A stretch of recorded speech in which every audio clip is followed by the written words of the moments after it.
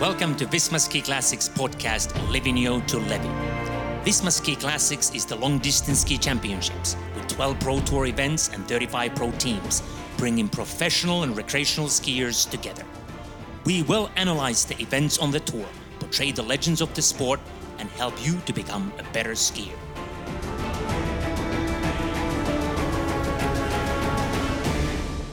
Hello, folks out there listening to our Livigno to Levi podcast. The season is almost over. 2 more races left, one tomorrow and 1 week from today. But today was an interesting day, really a different type of race. Vålådalsrennet took place in really tough conditions, and we will talk about that particular race.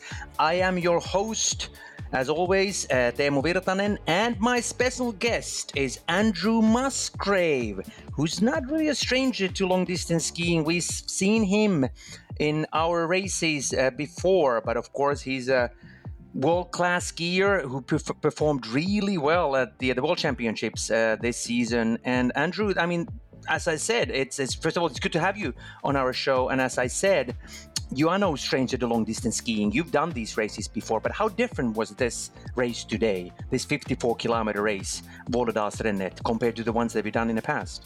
Yeah, it was definitely hard going. I think it was a lot to do with the conditions. Like it was just so soft, and like the snow was super slow some places, so it ended up being an absolute slog of a race. So I was pretty surprised that there was as big a group at the end as there was. And you guys started pretty fast, or at least Jens Borman, attacked pretty heavily on the first climb, because you had 2 loops, the one loop that you did twice, and then another loop that was much easier. But you had to do that long climb twice, and he attacked pretty much from the get-go, correct? Yeah, so Jens was racing for us on Team Koteng, and we knew he was going with Kickwax today, so his tactic had to be to go fast on the uphill and make it, or take advantage of the fact that he had Kickwax on the long uphill. So I think his plan from the get-go was just go hard from the bottom of the hill to the top both laps and try and get a good gap before the flat loop at the end, and he managed fairly successfully to get a decent gap.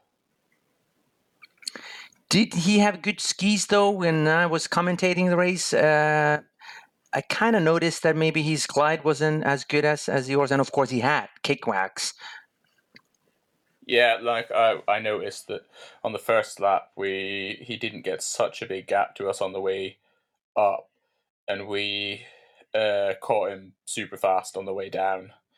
So it was definitely a big advantage not having Kickwax on the way down the hills, especially if it was getting really soft and going around the corners and stuff. I think the Kickwax was probably a little bit slow, yeah.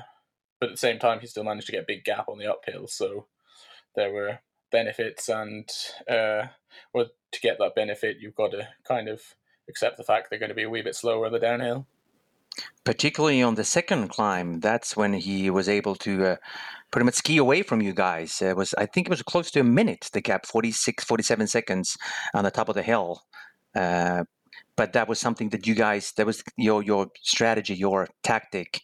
Did you ever consider using Kickwax or? No, I never considered it. Like, I thought with the flat loop at the end that it was definitely going to be an advantage going on the double pole skis. So Jens was up for giving it a go, and he gave it a super good go. But in the end, it turned out that the double pole skis were a little bit faster. Although Jens managed to stay in the group until the end, which I was pretty impressed by. And he had some problems with his pole as well. I think the basket got off. Yeah, I saw when we caught him up super quickly, and I didn't know what happened. And he said afterwards, yeah, that his basket had just fallen off. And when there's like 20 centimeters of slush you're trying to double pull through, it's not ideal not having a basket on. Let's talk about the course a little bit more in more detail. Okay, tough conditions, mushy snow, but How tough was it really compared to the ones that you've done in the past? And for example, Oberstdorf, the 50K, that was an extremely tough course there as well. Yeah, the courses on World Cup are definitely a lot different to the course here today. Like here, you get a massive amount of total climb, but it's kind of longer, gentler hills. World Cup, you kind of just feel like you go straight into a big wall that you've got to go up. Whereas here, you've got like undulate, and you have to like keep a sort of constant work rate going. So you kind of just get fatigued from just keeping pushing constantly rather than going into the same sort of like super steep hill where suddenly you just get about lactate goes through the roof, whereas here it's just like you get muscularly fatigued from the long uphills. So, what was your tactic for this race? If Jens's tactic was to attack and use that advantage, the kickbacks, what kind of a plan did you have in mind? My plan was just to try and hang on as long as I could because I haven't done so much specific double pole training in the last few weeks, so I wasn't 100% sure how my arms were going to cope with it. So my goal was just to hang on as long as possible, and it ended up not being too bad. Although my arms were pretty knackered by the last few kilometers, I do have to admit. I was going to ask you about that. How did you feel to be doing that, double polling so much and so intensively? Um, it didn't. It was actually surprisingly good. Like the uphills change the double polling technique a little bit, so it becomes more of a full body. You use your legs a lot more when it's hilly, so I think that was to my advantage today.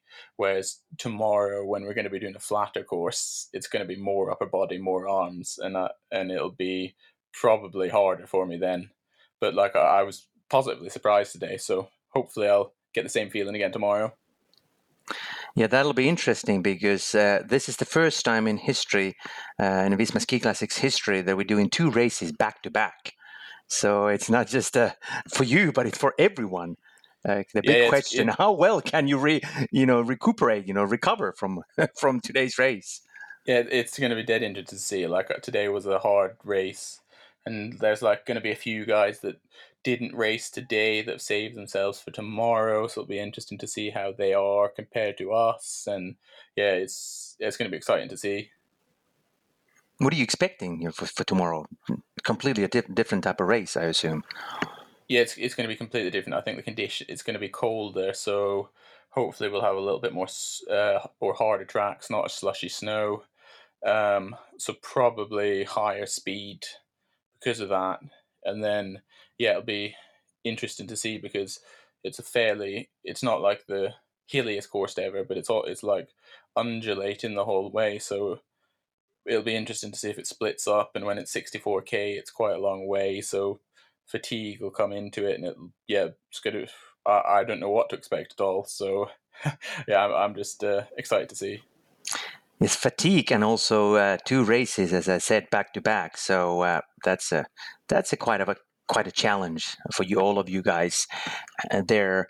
You talked about the last part of the race. So two laps, two loops, two times that long climb. But then the second part was completely different, flat, pretty much a flat course there, and mushy snow. About 20 guys. There were 20 guys together when you started that, and pretty much stayed intact all the way to the finish. Were you nervous there, and or were you kind of counting on, because you placed sixth in a race? But were you kind of confident that you'll be able to fight for the podium places? I was a little bit tired after the uphill, so, so I wasn't like super confident. But it ended up being that the snow out on the flat loop at the end was a lot different than on the hilly loop. It was like this really sticky, slow snow. But once it got churned up a little bit, it ended up being quite fast, a lot faster. So coming from behind was a massive advantage. So I just sort of chilled out at the back of the group and decided that I was just going to have to get towards the front as towards the end, which was easier said than done because the snow, if you weren't going in the line behind the other guys getting past, it was so slow. So you just had to like accept the fact you were going to have a few minutes to get past where you were going to have to go as fast as you could. So I just kind of tried to stay at the back, not use too much energy, and then when I first tried to get to the front or tried to gain places, gain as much as possible. But like all the other guys seemed to have that tactic too, so it ended up just being, it was super chaotic at the end.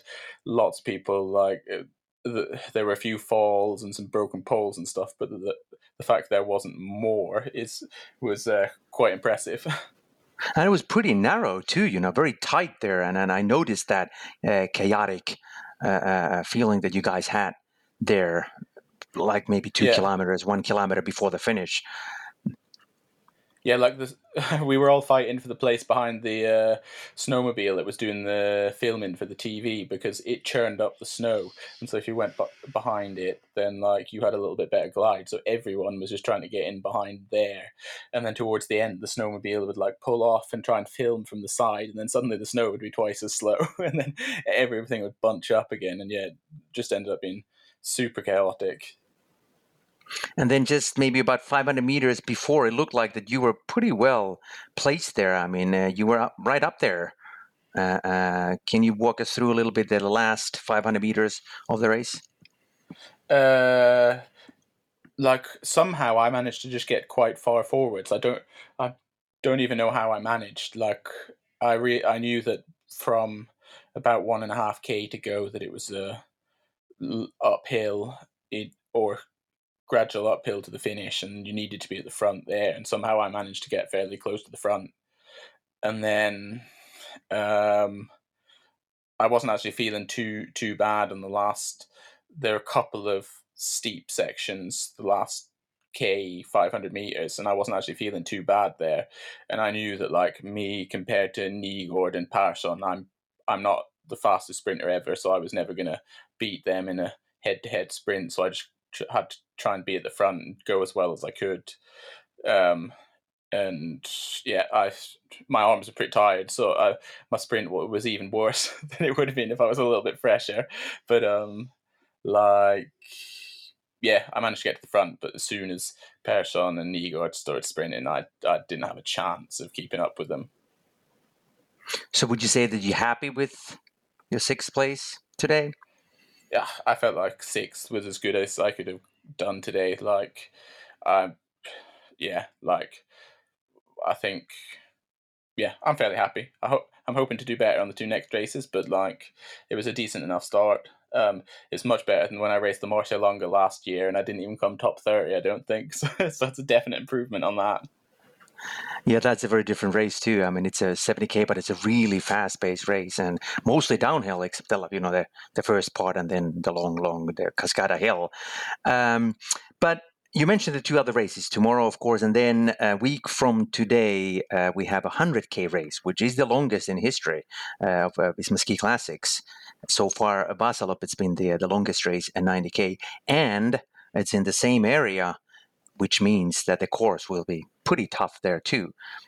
What are kind of your thoughts about that? I mean, of course, tomorrow you need to do tomorrow's race first, but a week to recover and to have something like that, which I'm not sure if that is the longest distance for you in terms of racing. Well, I think it should be good for me for like. I've done my hours as double poling through the summer and through the autumn, so like I've got a good base, and like I'm going to get in 2 solid races this weekend, and I think just those 2 extra races will hopefully should be good for my double pole form. Whereas the guys who've been on the long distance circuit the whole winter, they're already in prime double pole shape, so I think I should be getting better, whereas they'll be on the same sort of level. So I'm actually pretty confident about the 100K race.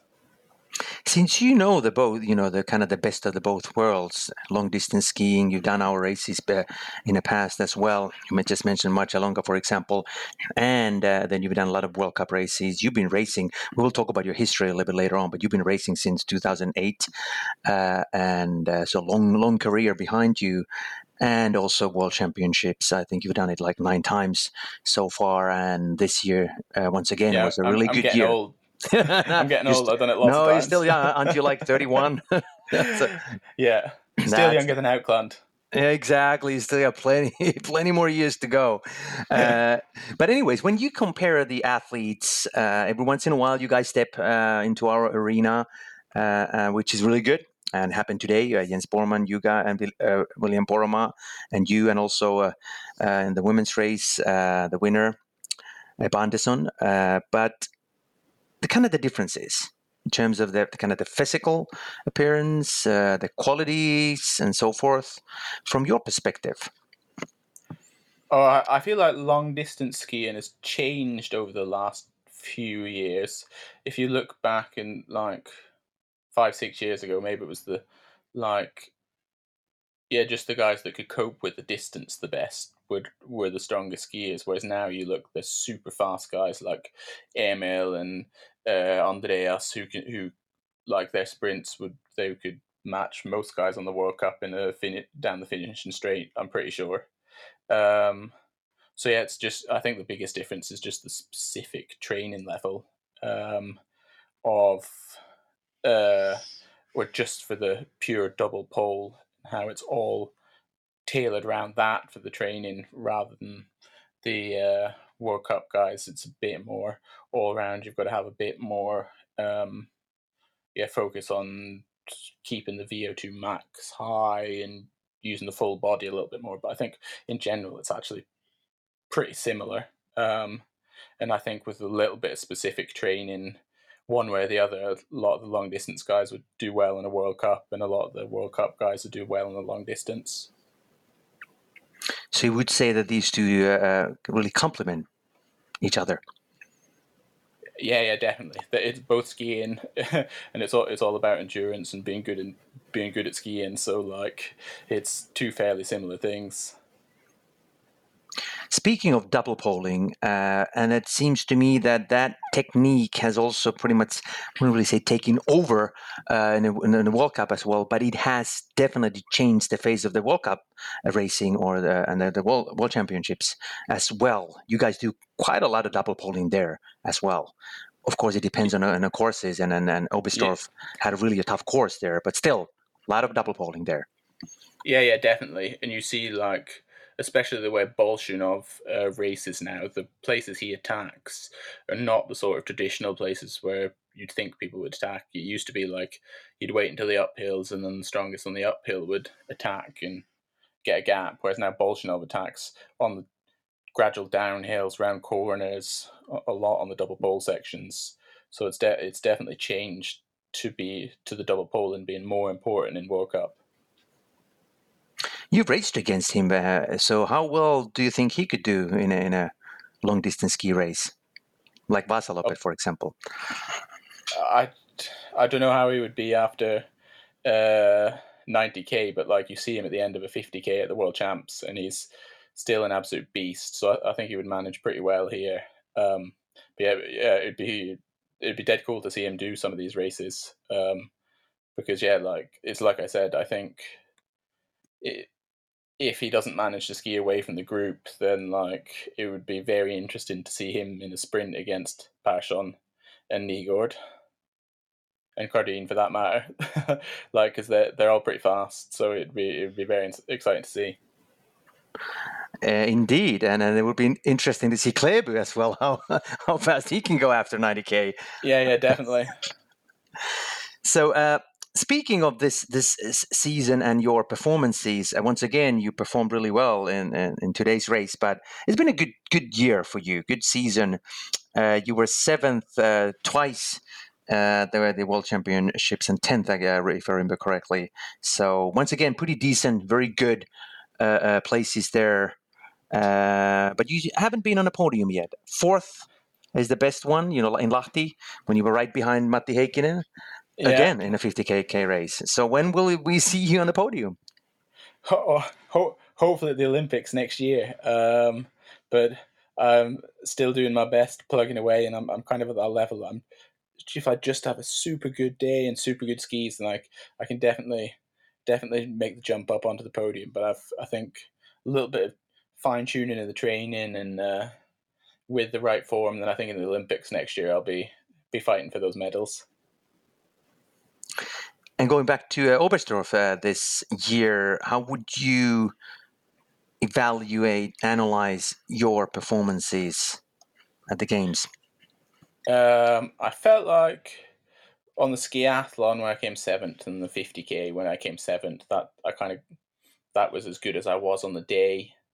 But on the 15k skate, I was a little bit disappointed because usually skating is my stronger discipline. I just felt like I didn't quite get out what I was good for on the day. Maybe didn't get my pacing quite right, and yeah, I was a little bit disappointed with 10th there. I thought that was my chance to be, or my best opportunity to fight for a medal, and it ended up being my weakest race. But in general, like top 10 in all the three distance races isn't too bad, but it's not quite what you go to the World Champs dreaming of either.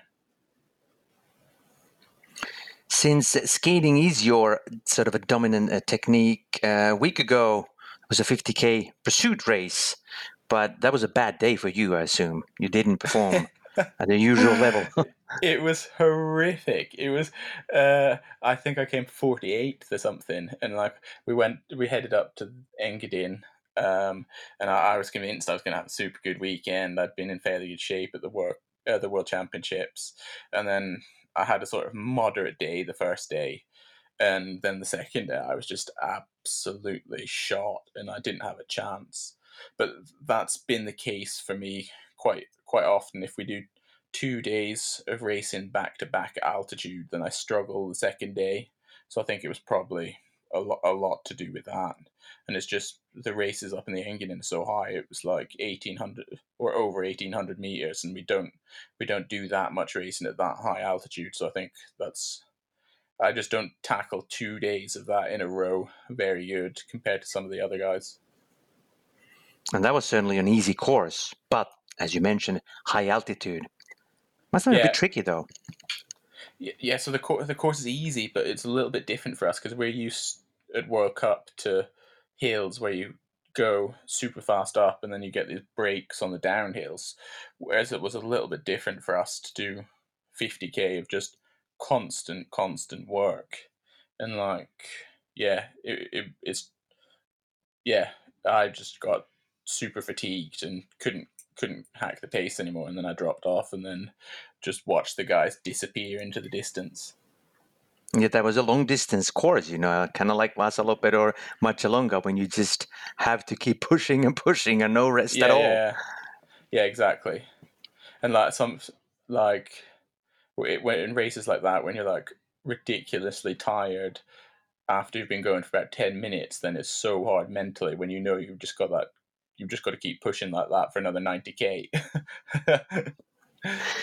So after that race, how did that affect your mental kind of capacity or your confidence a bit, going towards this weekend? Nah, not at all. I think I'm as naive as most top athletes are. Every top athlete thinks they're going to win every race they do. So, I'm always super confident. I came into these races and I thought I was going to do well. So might be overconfident, but yeah, I thought would be able to be fighting for the victory today, and I still believe that the next couple of races I'm going to be up there. So I'm hopeful and confident. Speaking of which, I mean, that's an interesting point. Do you think that as an athlete, you need to be, as you just said, kind of a bit naive in that sense, that you just need to kind of lock yourself, or kind of stay away from the bad thoughts, so to speak, and to leave no room, for doubt? I think it's definitely beneficial, like to have self belief. That's what motivates me to train a lot of time. It's like I think I do. There's hard days when I'm out training, it's raining or it's sleeting and you're cold and you're ridiculously tired.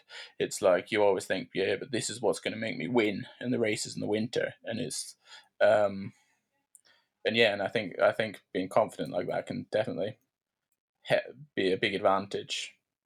And during races as well, if you think you're going to be there fighting for the victory, then you position yourself further forward in the group and you do make different choices that are important for helping you win.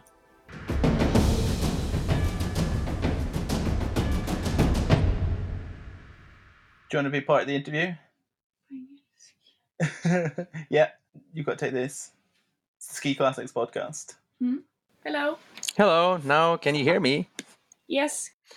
So now we have Emilia Fleten joining us. She's actually in the same room with Andrew Musgrave, and she performed really well today as well, second in a race. But Emilia, it was a tough race for you guys as well. I mean, Ebba kept pushing so hard, and you were right behind her. But just tell us about the race a little bit.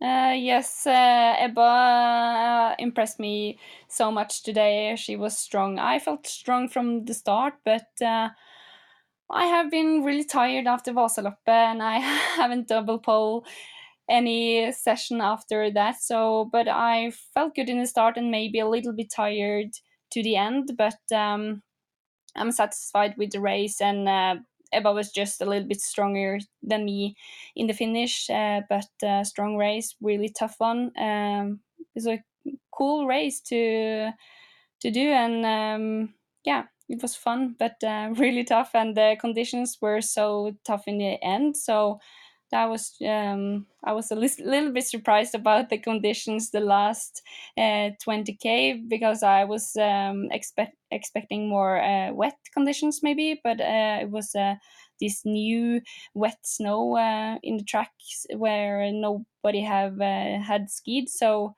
yeah, it was hard. Yeah, but it was like glue in the tracks almost. Yeah. It was so sticky. It must have been really tough for you guys. I mean, I saw that, when I was commentating. I mean, it surprised me too, because I was expecting that last 20K to be really fast. And suddenly both of you, I mean, in the men's race and the women's race, it took so long for you guys to do that one lap. Yeah. Compared me and Ebba to just what I was looked expecting. Me and Ebba just looked at each other, and it was like, do you have bad skis? Yeah, I have bad skis. I think the conditions is really tough. So yeah, we just try to help each other and try to remain the gap we had to Lina and Silje. So yeah, it was a hard finish, but a fun one. It must have been really tough for Silje as well, because she had kickbacks. She was diagonal striding. She did really well on the uphills. But then, of course, when she hit that part, that was really tough for her. And I think she was getting a bit tired as well there. Yeah. So, but a really good effort, and she looked strong. So, yeah. Were you surprised to see her performing that well and being able to follow you guys? Yeah, she just won the Norwegian Cup, a 10K classic with 40 seconds to the second. So she has been really strong this year. So I was not surprised that she went fast up to the top. And then what about Lina Kuskren? She wasn't able to keep up with you guys on the second climb. Did that come as a bit of a surprise to you? Because she's been really strong throughout the season. Of course, she did well. She was third. But still, you probably expected her to be right behind you guys. Yeah, but I think, I don't know. I think maybe Lina looked a little bit tired today, and I'm not sure how her skis was, but I was kind of surprised, but not, it's difficult to be number one for a whole season. And yeah, she has been so strong in every single race this year. So now, yeah, but maybe tomorrow she will be back. Yeah, just had a wee break today, and she's gonna be back tomorrow. Yeah, it'll be really interesting to see that. But how are you? I mean, we talked about the tomorrow's race with Andrew, but you said in the TV interviews that you don't want to even think about tomorrow's race. But right now, after a bit of a recovery, how does it feel right now, and how prepared are you for another race come tomorrow? Now I feel just horrible. I feel so tired, and I was thinking about it for the last 10K that I don't know how I will survive tomorrow. But at the same time, it's very cool to see how the body will react to tough races in a row. So I'm tired but excited to see what to experience how to ski 2 long distance races. You've done plenty of long training sessions in the summer back to back, so I'm sure you'll be fine. Yeah, I think it's gonna be. I think maybe it won't feel great tomorrow when I warm up, but hopefully we'll feel better when you get started. Once you get going, I'm sure it'll be fine. Yeah, and it's pretty much the same to all of you, except the few skiers who didn't race today. Some but of most the of you did. that didn't race today. Like Britta, for example, isn't she racing tomorrow? Britta Johansson Nordgren? Yeah, Britta wasn't racing today, but tomorrow, and Thea Krokan Muru as well, and Anniken Gjerde Alnes, and I think maybe Emma Ribom. So there will be some strong, fresh girls at the start tomorrow. So see, I don't know about the boys though. A few of the guys weren't racing today, like Aukland wasn't racing, and Sista from our team. Aukland is going for a sprint. Mm-hmm. I don't know. So it'll be interesting to see. But like, I think, like, even if maybe they'll be a little bit fresher at the start, but like if they try and go in a break from the start when everyone else is feeling a wee bit tired and needing a few kilometers to get going, I think it's going to be a long way to go in a break. So, it'll be interesting to see how it plays out at the end. So in terms of recovery, what can you do? There's not that much, really. You only have a few hours left. Of course, you need to eat and drink a lot, but there's not really a trick to recover quickly, except, I guess, just eat and make sure that, you rest. I'm going to get Amelia to massage my legs after I was talking to you. No, it's just to, eat a lot. Yeah, What are you guys eating? That's not carbs. And Igor said a lot of bananas. Yeah, maybe that's a thing. I ate some chicken, I ate some rice, and a chocolate bar. That's what I've eaten. Yeah, I've been eating pasta and chocolate. The good stuff. So, yeah, just the good stuff. But it's actually a little bit hard to eat when you're after a race because you feel a little bit sick after all the gels and sports drink.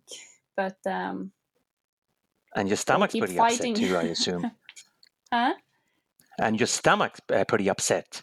Yes. After a long race like that. So it's not that easy to eat, as you said. No. So chocolate helps, though. Yeah, chocolate. Chocolate's that's a good stuff. You can always eat chocolate. Yeah. So, but Emilia, it's been really a good season for you. I mean, was this something that you expected when the season started? You had some, minor problems here and there, like Topla Cortina. You probably expected to be maybe even a bit better there, but overall, it's been really a good season for you. Yes, thank you. It's maybe cocky to say I'm not surprised, but I felt good the whole training season, and I've been training with Astrid, and if I can follow her, I know that my level is quite good. So, and last year I learned a lot, and this year I train much more specific to long distance races. So I think that's the why, and I have had a lot of help from Simen Østensen this year with training. So that has been really good for me, I think. I've been I noticed the difference between Emilia last year and this year. Like, we've done some training sessions together, me and Emilia, in the summer this season, and she goes so fast. So I knew she was going to be good this season. Speaking of Simen Østensen, he's of course was supposed to be a co-commentator this season as well, and Simen, being a former pro team athlete himself, certainly knows quite a lot about skiing. But going back to the kind of your training, and you, Andrew, just mentioned that Emilia, when you guys train over the summer, she looked really strong. But what things did you do differently compared to the previous year? That's a secret. No, but I have before last year I haven't. I think I did one 5 hours session double polling before Vasaloppet, and this year I've done a lot more long sessions. So I think that's a clue for me. Just being double polling more and longer. So yeah. Yeah, Do it's you not. do? Yeah, just let's go ahead. I was going to say for that, just for getting good at tolerating long distances, just getting the hours in is the important thing. I think Amelia's just the total number of long sessions has been a lot more than last year. That's what I've noticed, definitely. And speaking of those long sessions, do you do quite a lot of what the Swedish people call the Vasaloppspass, the long 5 hour, 90, 100K long race where you do intervals and sprints and intensive sections within that long period of training? Yeah, in some sessions, but not a lot of sessions because that is really hard for the body, I think. But most easy training. So, Andrew, I assume that that's not something that you do that much. The kind of those 5 hour.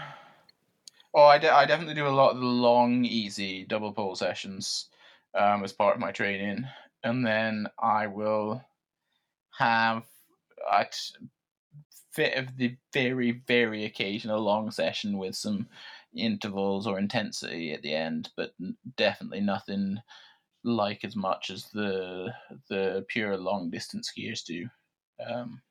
Yeah, a little bit of a different focus.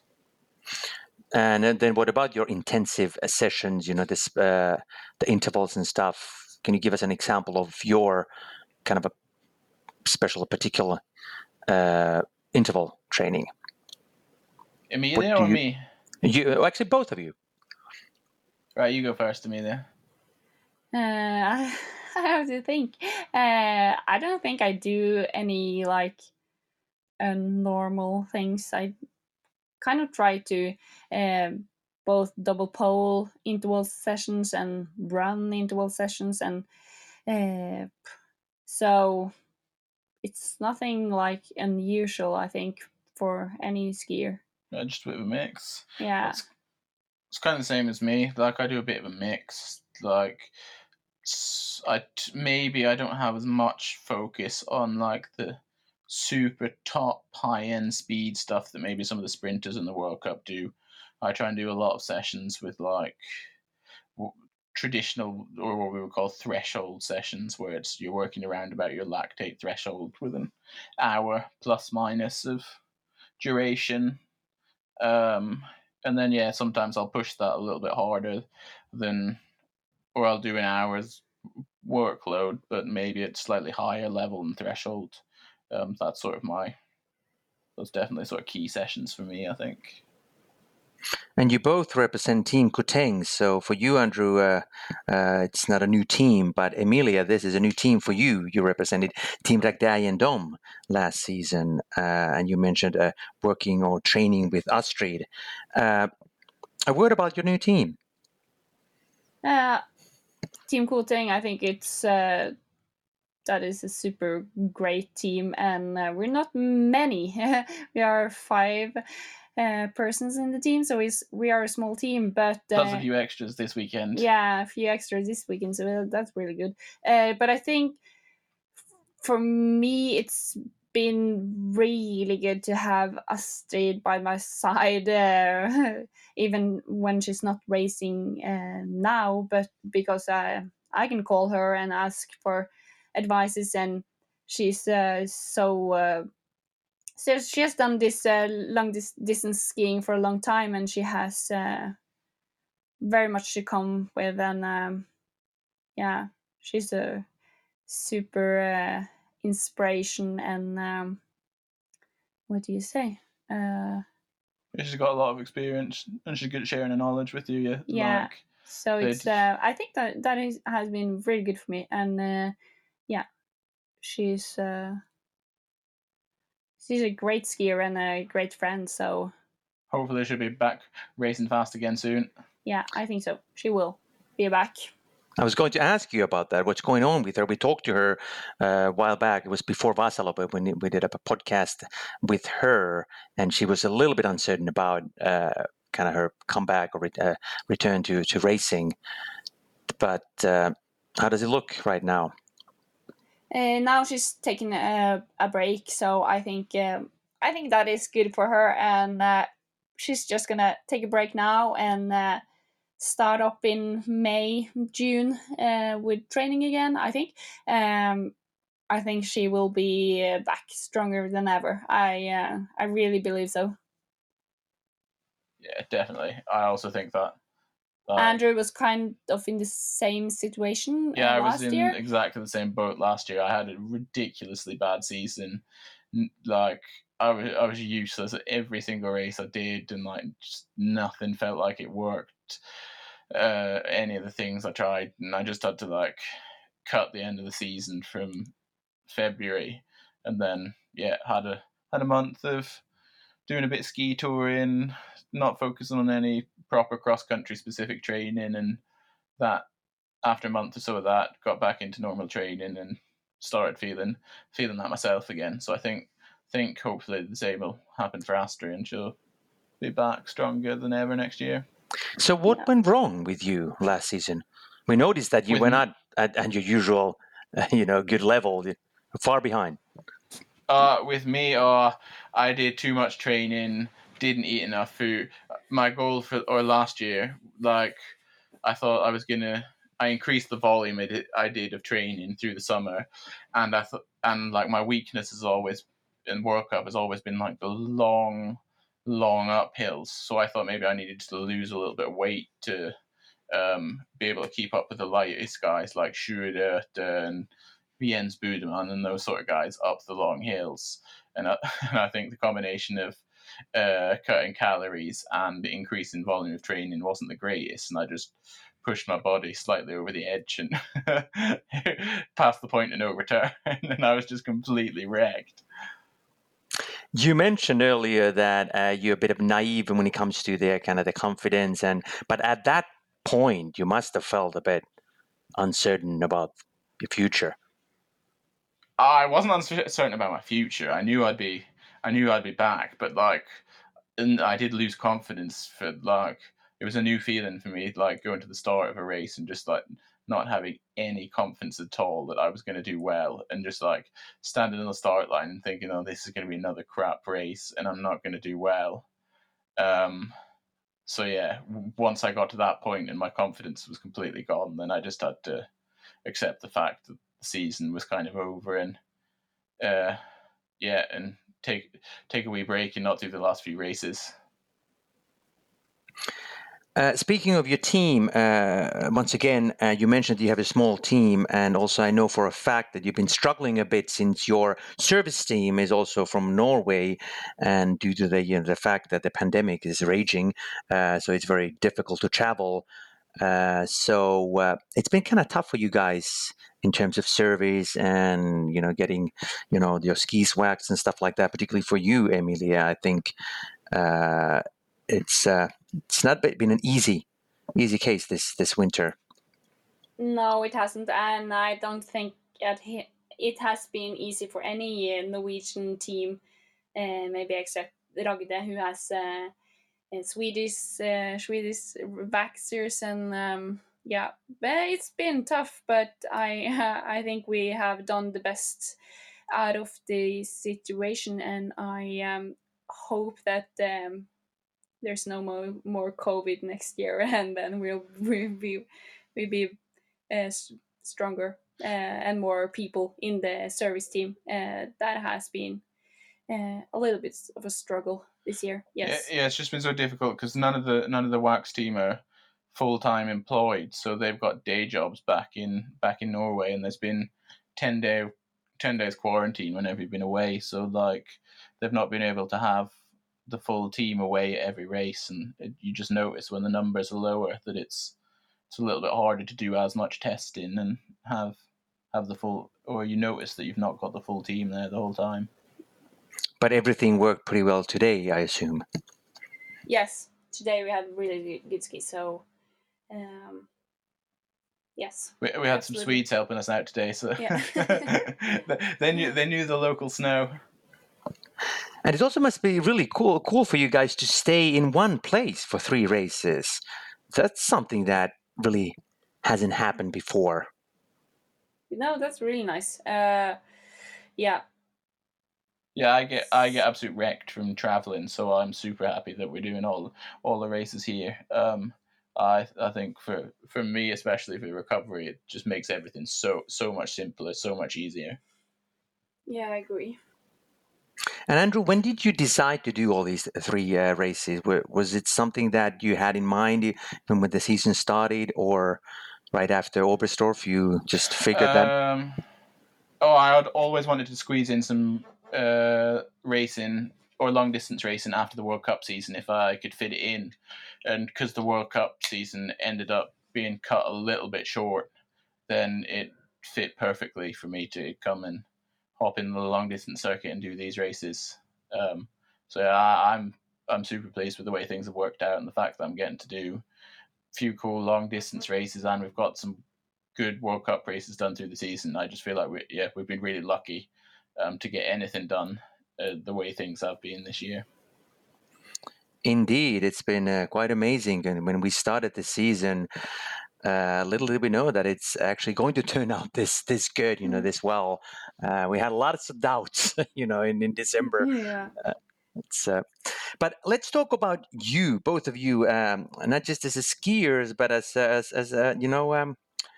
just as a people, who you are really. So that'll be next.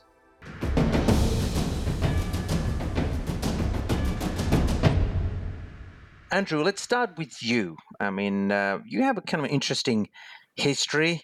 Born in the UK, Dorset, correct? And your father, Frank, he worked in the oil industry, and you moved around a lot, correct? You lived in Alaska, Yeah, and then Norway. Yeah, that's right. So I was born in the south of England, and I lived there for like 12 months, I think, and then I lived on the Shetland Islands in the middle of the sea between Norway and Scotland for 4 years after that, and then spent 6 years in Alaska from when I was 5 until I was 11, and it's kind of there I learned to ski. But the funny thing is, we moved back to Scotland when I was 11, and it was actually through the local ski club in Scotland that I got like into proper training and racing. And very random that we moved to a place where there is a ski club, because there's not very many of them in Britain. So yeah, it was actually through them that I got into skiing. And then I decided once I was finished with school in the UK that I wanted to give skiing a wee go, and I headed off to Norway for a year just to give some racing a go, and ended up staying. Yeah, ending up meeting me and yeah, ended up meeting Amelia, and now she's stuck with me. Yes, exactly. We'll talk about that momentarily. But going back to, you mentioned the ski club in Scotland. I mean, that's kind of an interesting piece of trivia. I mean, what kind of a club? I mean, in Scotland? I mean, how many ski clubs do you have in the UK? There's a surprising number of ski clubs in the UK. Or when I say surprising number, there's probably like more than 10, but like how active they all are varies a lot. But like the local club for me in Huntly, we've got we go out, we do a ton of roller skiing, and we've got a snowmobile we can piece tracks with in the local forest if there is enough snow. And like some years we'll have, like this winter, there's been a ton of snow and they've had a lot of ski days, whereas other years there'll be very little. But there's a club with, yeah, I don't know how many active members there are, but like there's a good number of juniors that take it fairly seriously and do at least weekly training and stuff. So it's actually it's definitely more of a roller ski club than a ski club, but we get good training done. And both me and Andrew Young come from there, and we've been on the podium in World Cup, and we've had 4 or 5 Olympic athletes from the same club, so it's not a bad wee club. So are you now well known in your country? Uh, You guys, you too. I would definitely not say I'm well known in my country. I think I need to win an Olympic medal, and then I might get slightly more known. But like, usually when I'm back home and I tell somebody I do ski racing and I tell them I do cross country skiing, they look at me very surprised that the fact I would want to ski up hills. They've never heard of people that ski up hills before. Speaking of that, you actually tried your wings in downhill skiing too, and snowboarding, if I'm right, when you were young, correct? Oh, I did some snowboarding, and I was in a wee like kids downhill ski team when I was about 7, but it was definitely not a great success. There was a wee race called Rørda Ned Opp in Norway where there was a pursuit start ski race where you did a giant slalom race down the hill, and then your time back or behind the winner from that gave you a time for an uphill race back up the same slope on cross country skis afterwards. And Amelia beat me on the giant slalom race, and she was using these like these ridiculous backcountry skis, and I had some like all right downhill skis, and Amelia absolutely annihilated me down the hill. So I'm definitely not a alpine skier these days. But that's in their culture. She's a Norwegian. They know how to go fast She was downhill. born with skis on her feet. Exactly. But how did you come across the long distance skiing? Why that sport? I mean, as you said, it's not something that usually comes to anyone's mind when someone's from your country.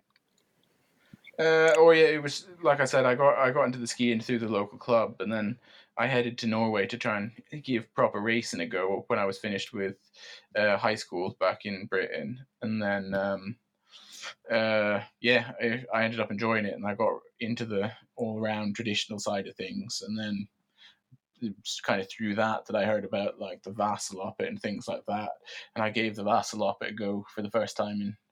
The only time I've done it was in 2012. Didn't go particularly well, but it's just I absolutely love the sort of traditional races like the Birkebein and the Vasaloppet, that sort of stuff. Speaking of that year, I actually passed you. I remember when I passed you in that race. I was probably not going very fast at all. I could barely move by the end of the race. 90k was about 75k too far from me. Yeah, you were pretty tired at that stage, but you started out pretty well. I think you were like in a breakaway, at least, or not in a breakaway, but at least in the front, correct? Oh, I was trying to get I think there's a sprint prize after 20k or 30k somewhere, and I decided I was going to win that, and I was in a little break, and then I didn't win that, and then I was really tired, and then I had 60k to go to the finish, and I regretted it a lot. That can happen when you start out too fast. But Emilia, what's your story? I mean, Andrew's story is quite unusual, but you, I guess, have a bit more traditional background coming from Norway, which is, of course, the country of when we talk about long distance skiing. Yeah, that's true. Both my mom and dad have always taken me out for skiing from I was little. But I grew up in Tromsø for my 6 first years, and then we moved to Hemsedal. And Hemsedal, it's a place with really good skiing conditions all winter, so it was just natural for me to start skiing.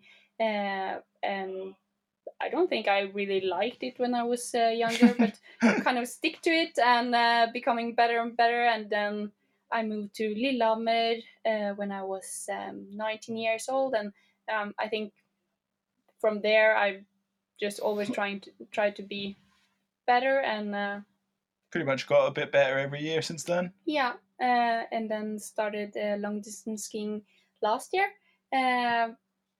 It was not my plan, but I got a call from Jørgen Aukland,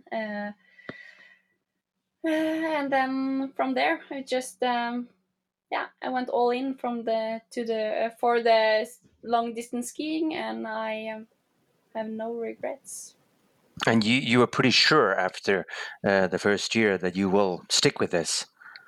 Yes, I was in love with long distance skiing. I think it's so much fun, and I love the races, and and the people who are racing ski classics. I think it's just a really good atmosphere, and I think it's great.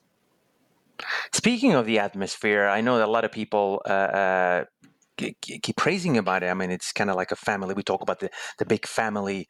But for you, Andrew, how is it actually coming from an outside world, coming from the World Cup world? I assume it's very different over there on the other side. Yes.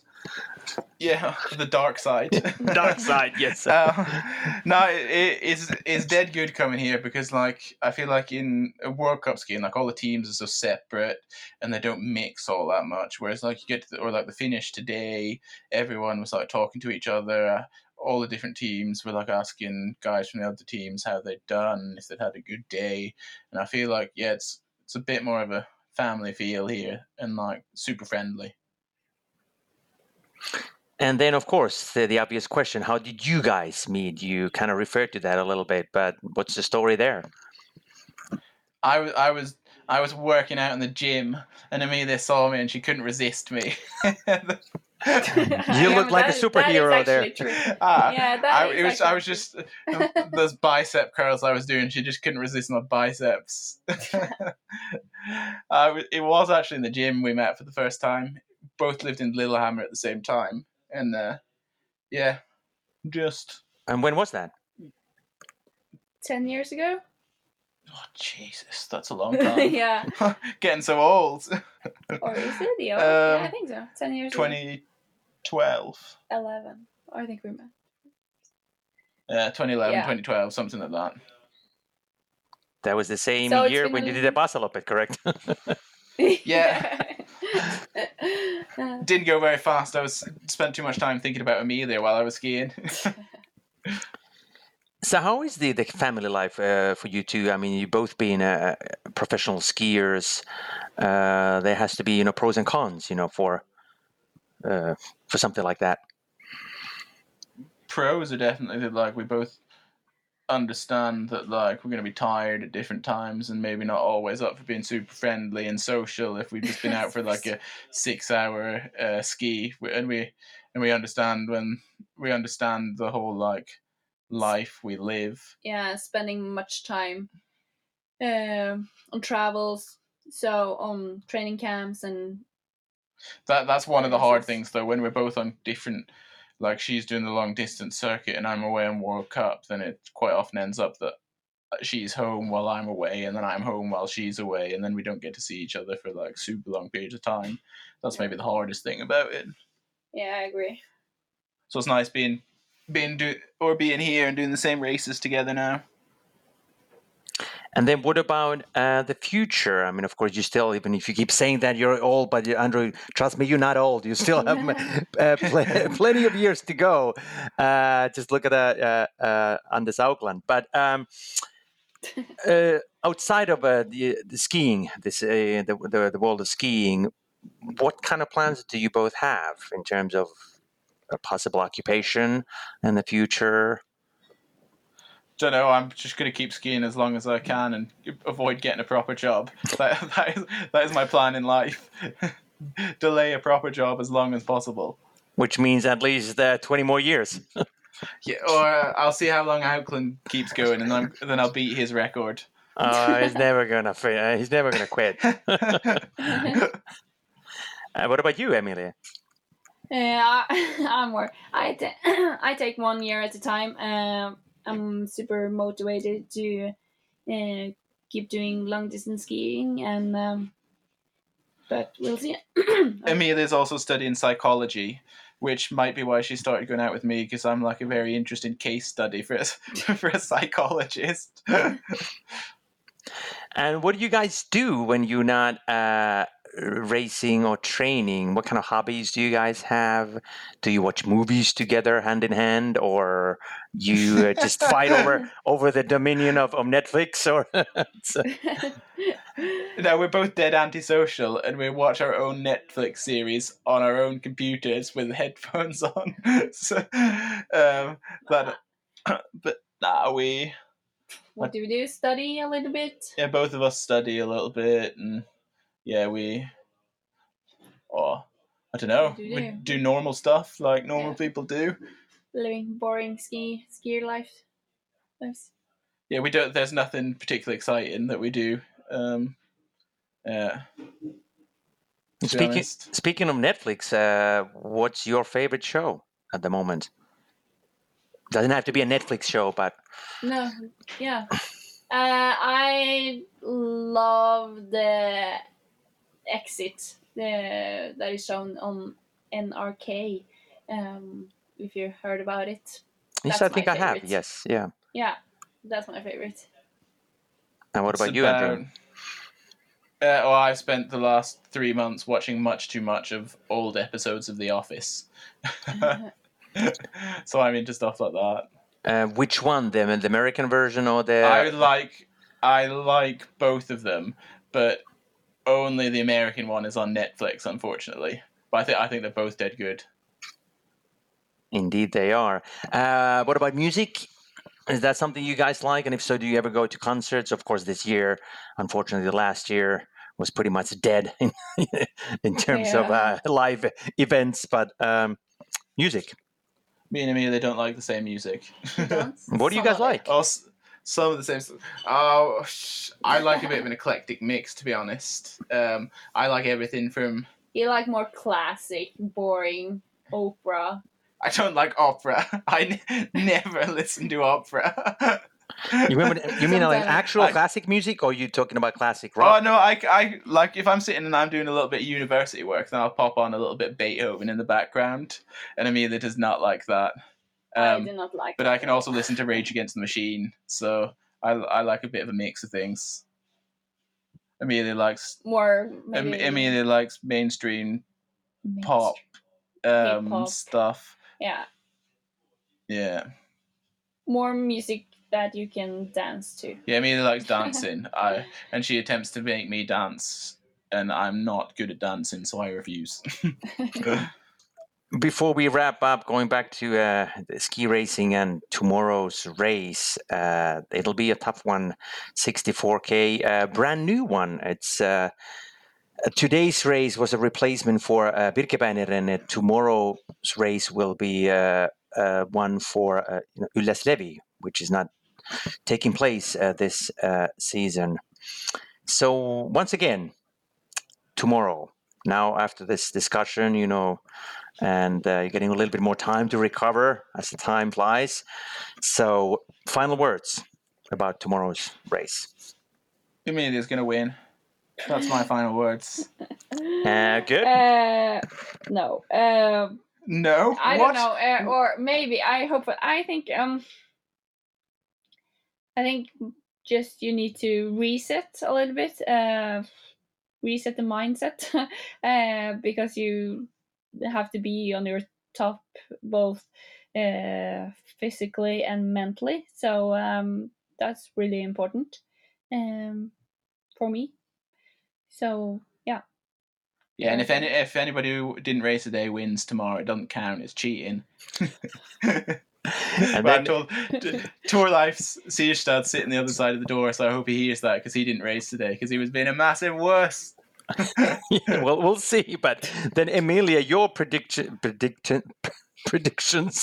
the men's race. I don't know. There's so many good men. There is so many strong athletes. So, but maybe I have to say Andrew though. Then. We'll see about that. Like flat course could well be a bunch sprint again tomorrow, and I would not put any money on me in a bunch sprint. I think that's definitely a losing bet. hopefully Stian didn't have Holgaard didn't have the greatest of days today, but Stian, the longer the race, the better he is, and he's after 65k, he's fast in the sprint as well. Yeah, so I think Stian's going to have a good one tomorrow. Yeah, Stian and Torleif. Torleif thought tomorrow was a better sort of race for him, and he's looked super good training in Trondheim the last few weeks, so I reckon Torleif's actually going to have a good day tomorrow as well. So it sounds to me that your team is going to do well tomorrow. Yeah, our team's just going to dominate everything tomorrow. Are we going to see any tactical moves like 2 years ago at Vasaloppet from your team when Tore won? We've only just finished today's race, so we haven't discussed tomorrow's yet. So we'll have to wait and have our tactics discussion this evening. So we'll find out then. You'll find out tomorrow when you see the race. Indeed, we will. But thank you very much, both you, Andrew and Emilia.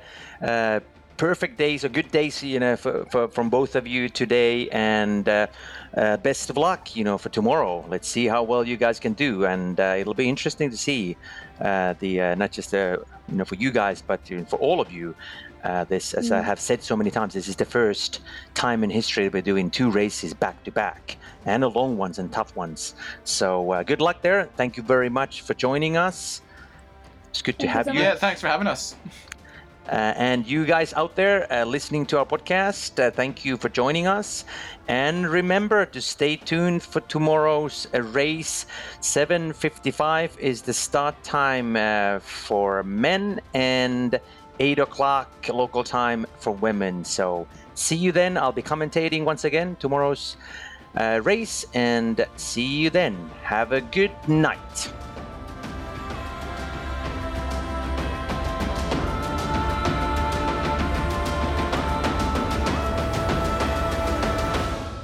This podcast is a W Sports Media production.